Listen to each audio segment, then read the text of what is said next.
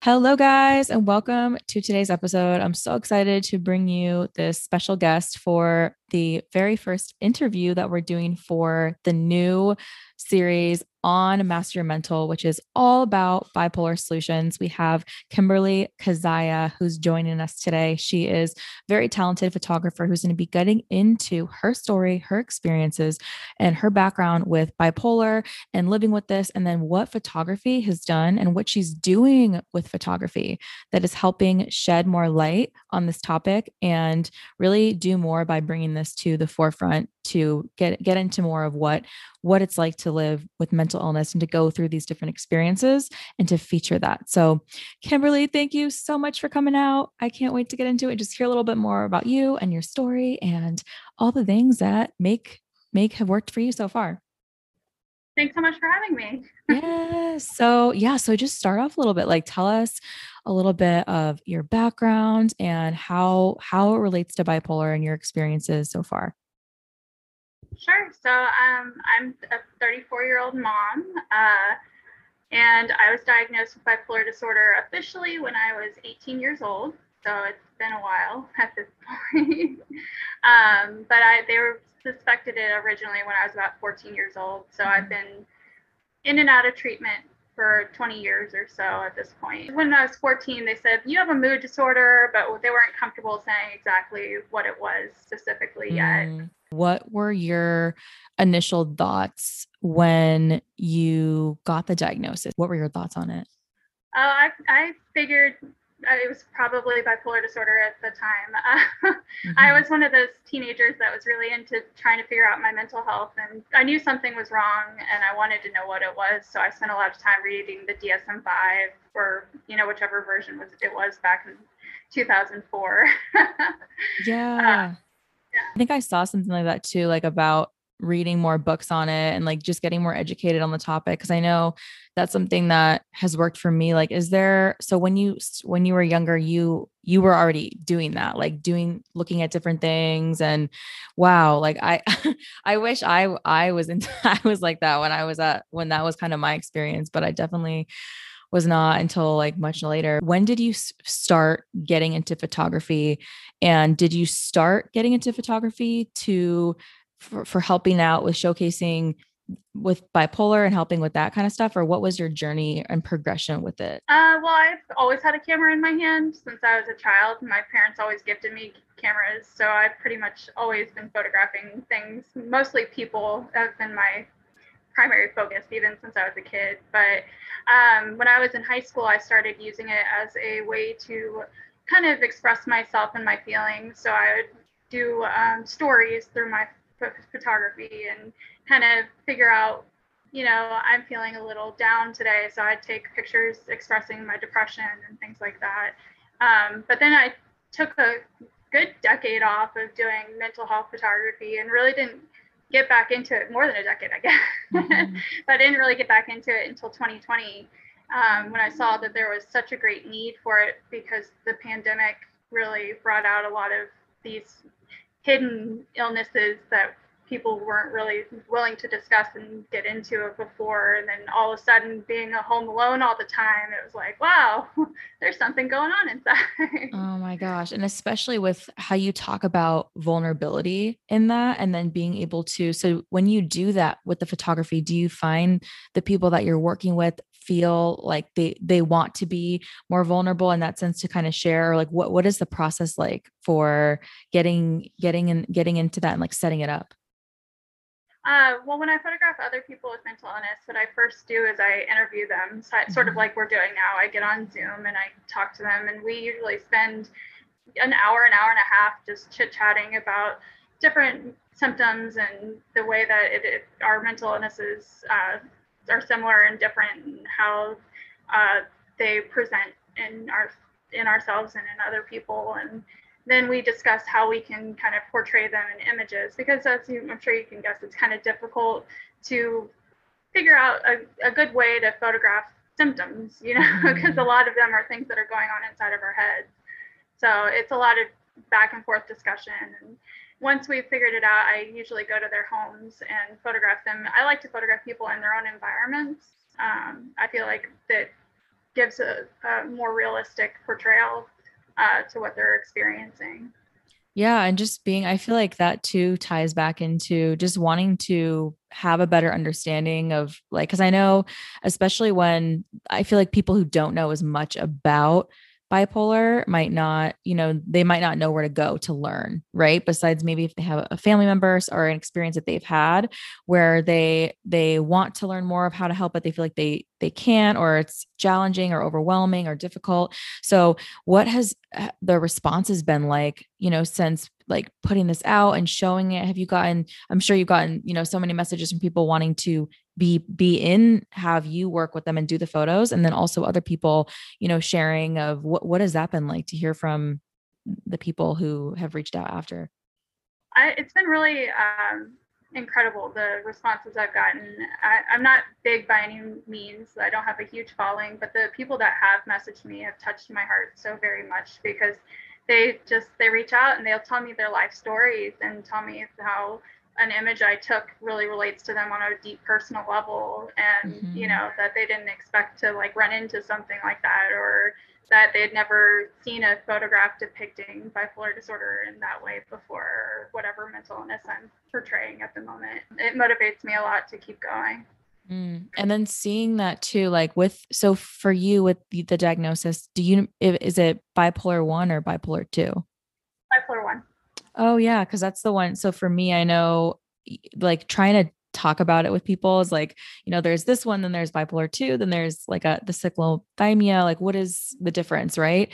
So for you, like what has your experience been like with more of like the depressive and manic? Cause I know I've always had more of the manic side to it. And like what helps when you're in those experiences, like with the depression and the manic? Well, just to give you a little backstory, I was initially diagnosed with bipolar 2, and it wasn't until I was in my mid-20s that they switched my diagnosis from bipolar 2 to bipolar 1. When I had experienced true mania. I had in the past only experienced hypomania, and to this day I mostly experience hypomania with bursts of mania. But I am a primarily depressed person when I'm not stable, which luckily I have been for a while now.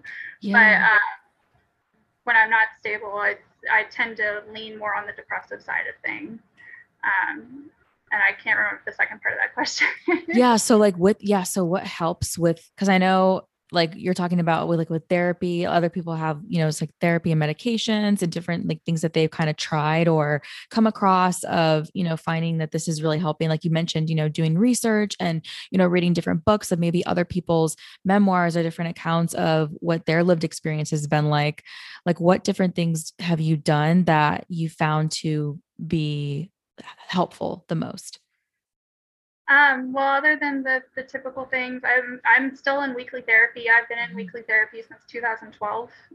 So it's been a while that I the same therapist. No, I did have one for 6 years, but I had to switch after a while. But she was amazing. I miss her a lot. But I have a new wonderful therapist. So I've been really blessed to have really fantastic therapists over the years that I've latched on to like a leech. But I read a lot of books. My favorite things to read are memoirs and graphic novels about bipolar disorder. They just keep my attention better than anything else does. But I guess personally for me, I a lot of the time I take pictures and self-portraits to get me through my different ebbs and flows and ups and downs and all that kind of thing, which I realize is not everyone's cup of tea, but it helps me a lot. Yeah. And I think that's almost like a sense of typically like when people journal, right, to document things or write things down, and then you can go back and reflect like, oh, like this week, this is what I was feeling.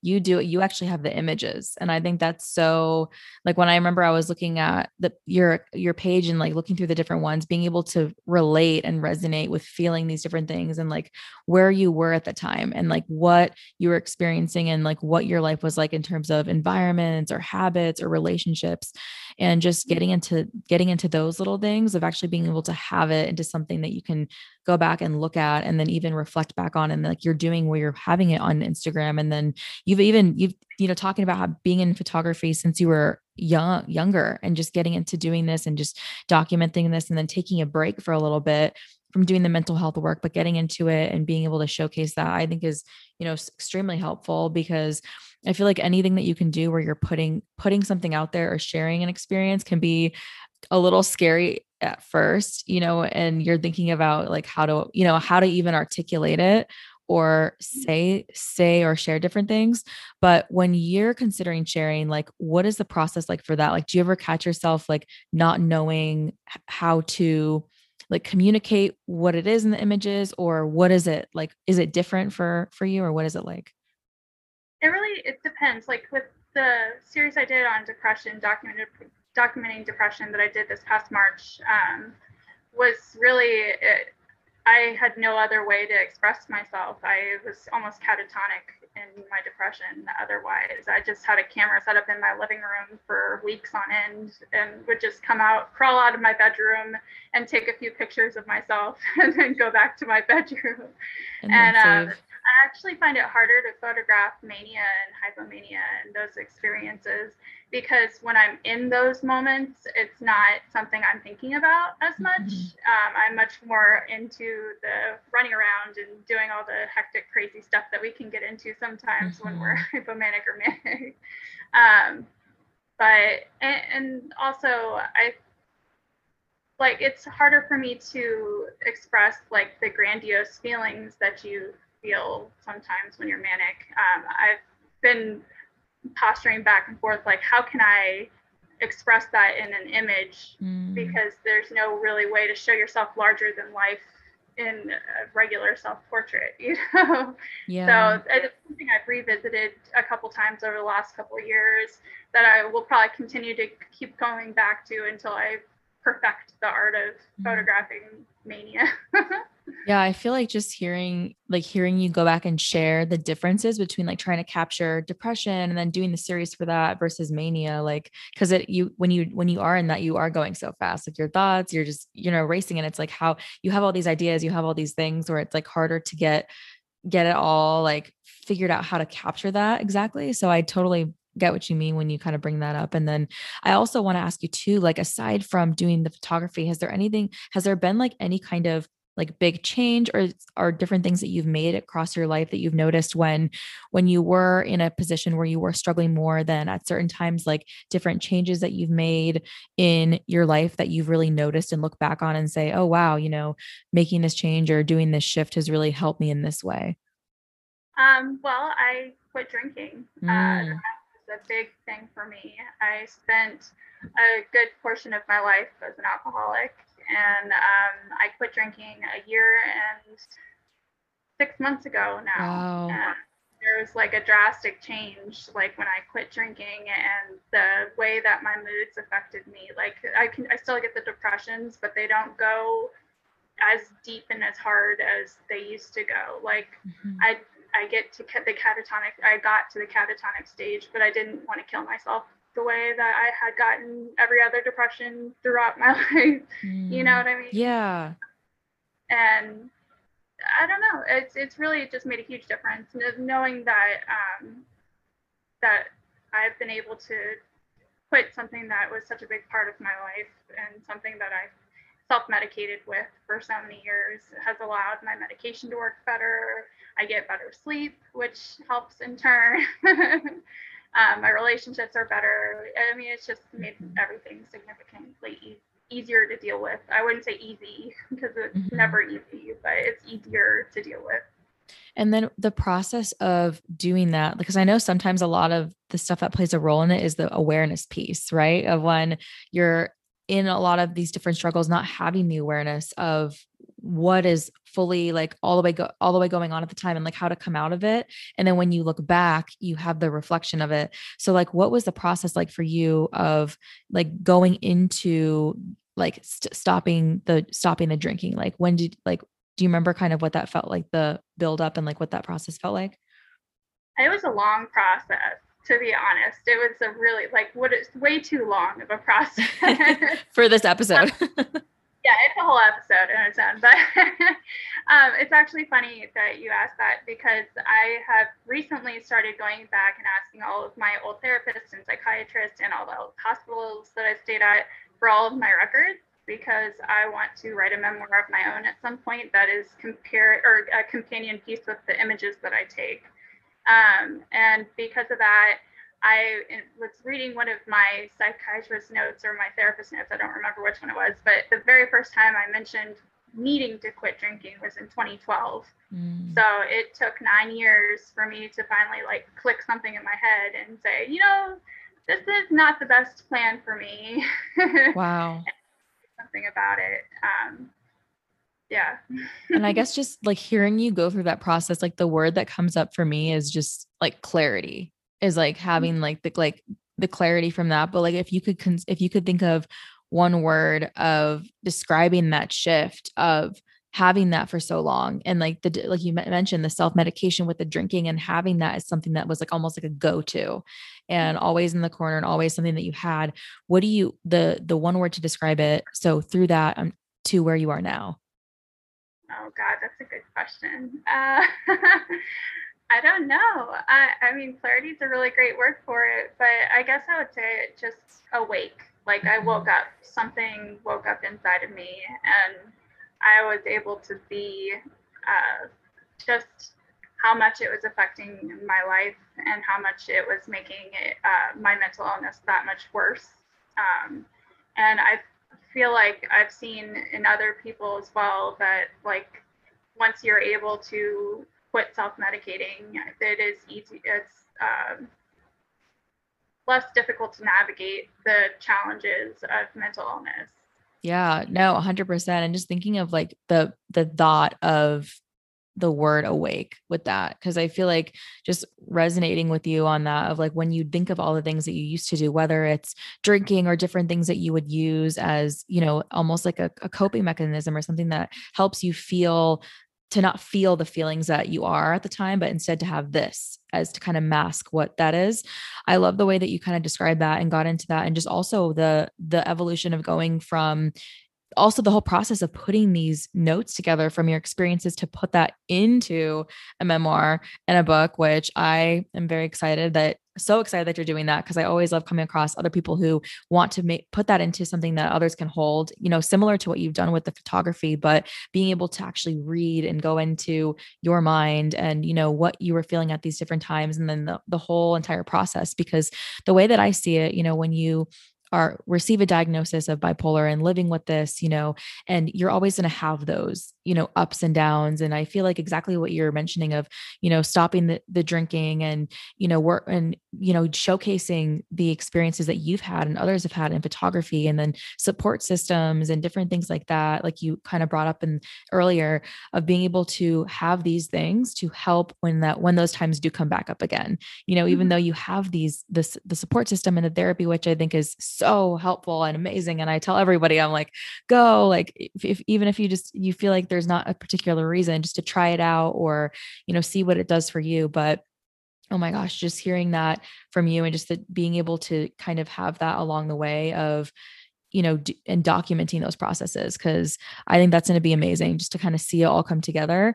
And, if there's something that you can kind of say, for right now, like, what do you have a certain routine, or even if it's things that you don't do every single day, things that help with your day to day and just managing and helping with bipolar, what would those things be? Well, sticking to my med regimen is extremely important. I take my meds at the same time in the morning and at night and during the middle of the day because I'm a 3 time a day person. But sticking to my meds and making sure I go to my appointments when I'm supposed to and doing the blood draws I'm supposed to. And I have not only really great therapists and doctors and all that, but I have a really great friends group who keep me in check and know when to check on me and know the warning signs when things are going downhill really quickly. They're like, hey, Kim, by the way, we can tell you're sending a lot of music lately. That's a sign you're getting depressed or whatever. And really just making sure the little needs are met, self-care, making sure that, I spend time with my kids and Mhm. my husband and, things like that. I, I really put a lot of value in my support system. I would not be where I am if I did not have them. That's without not a lie in any way, shape, or form. Like I could not do anything without my friends. Oh my gosh, that's so beautiful just to hear that the relationships and then also like the being able to have those with your friendships and having the check-ins and then also with the husband. And how many kids do you have? I have two boys. Two boys. Oh my gosh, how old are they?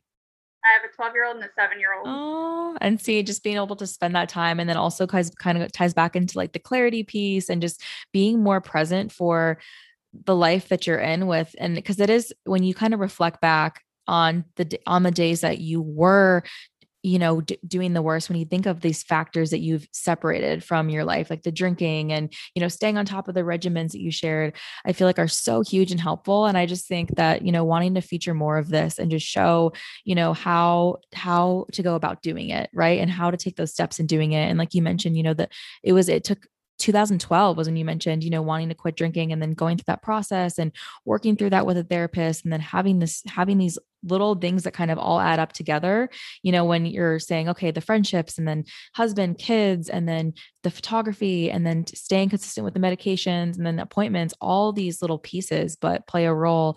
And, learning to have grace for yourself during those moments and just appreciate that. So I love that, this just even hearing from you with the projects coming up. Like, is there anything that you're most excited about coming up with the photography and, anything in particular that it's taught you? Like, if you could share like one powerful lesson that doing that has given you, what is it? Oh, one powerful lesson. Oh, goodness. You ask all the good questions. I don't know.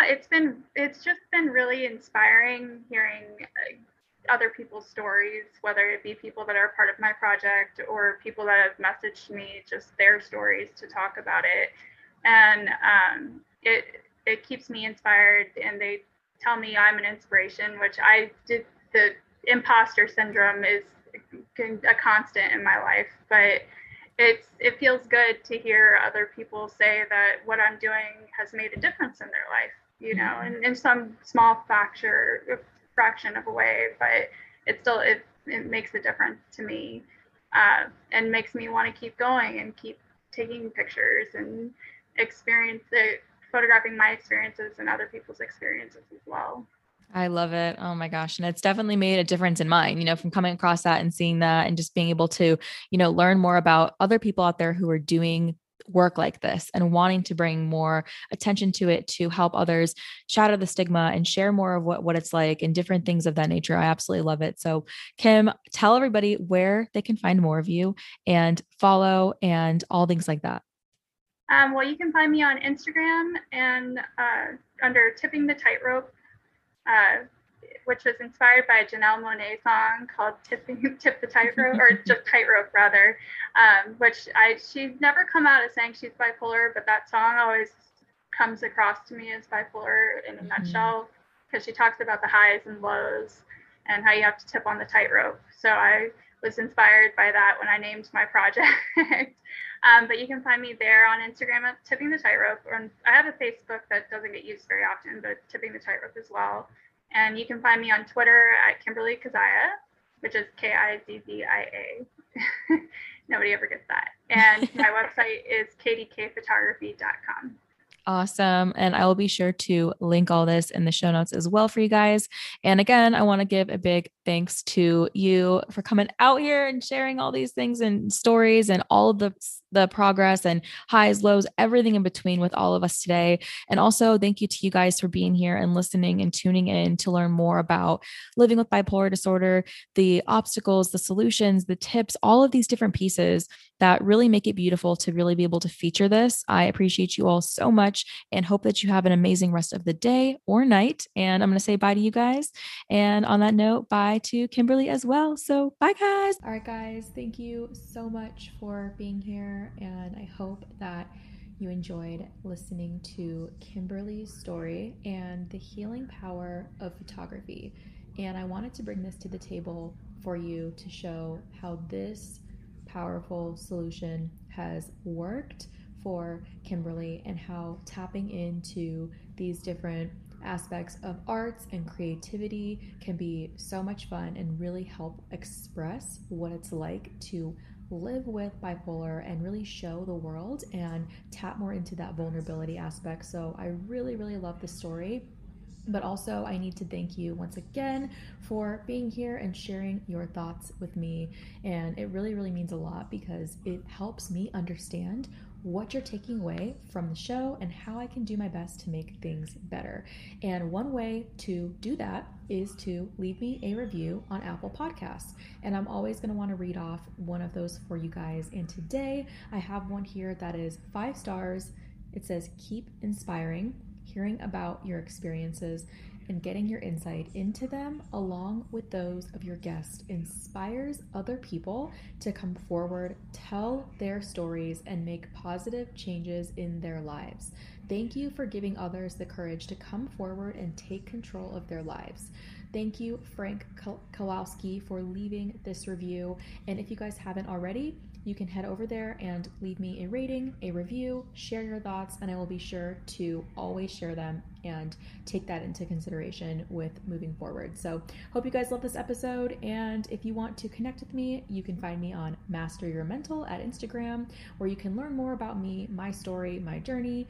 And also I have my book there as well, which is called Crooked Illness: Lessons from Inside and Outside Hospital Walls, where I get into my own story with bipolar disorder on there. All right, guys, love you. Thanks for being here. Bye.